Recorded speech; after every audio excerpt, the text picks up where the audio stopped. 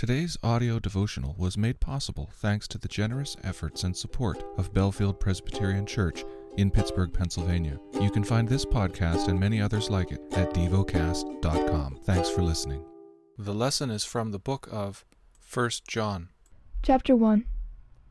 That which was from the beginning, which we have heard, which we have seen with our eyes, which we looked upon and have touched with our hands, concerning the word of life. The life was made manifest, and we have seen it, and testified to it, and proclaimed to you the eternal life, which was with the Father, and was made manifest to us. That which we have seen and heard we proclaim also to you, so that you too may have fellowship with us. And indeed our fellowship is with the Father and with His Son Jesus Christ. And we are writing these things so that our joy may be complete.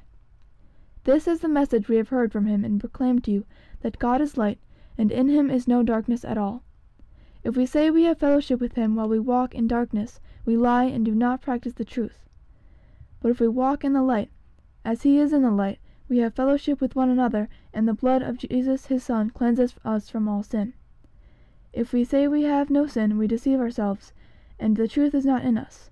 If we confess our sins, He is faithful and just to forgive us our sins, and to cleanse us from all unrighteousness. If we say we have not sinned, we make Him a liar, and His word is not in us.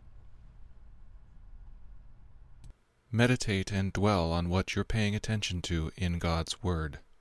How has it connected with your heart or mind?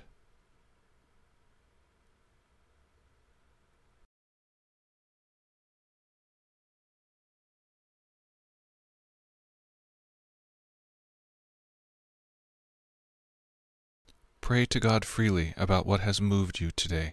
Turn your thoughts to Him and enjoy His presence. We offer the following as prayer topic suggestions. For teenagers, for a deeper understanding of God's love. Thank you for listening to Devocast.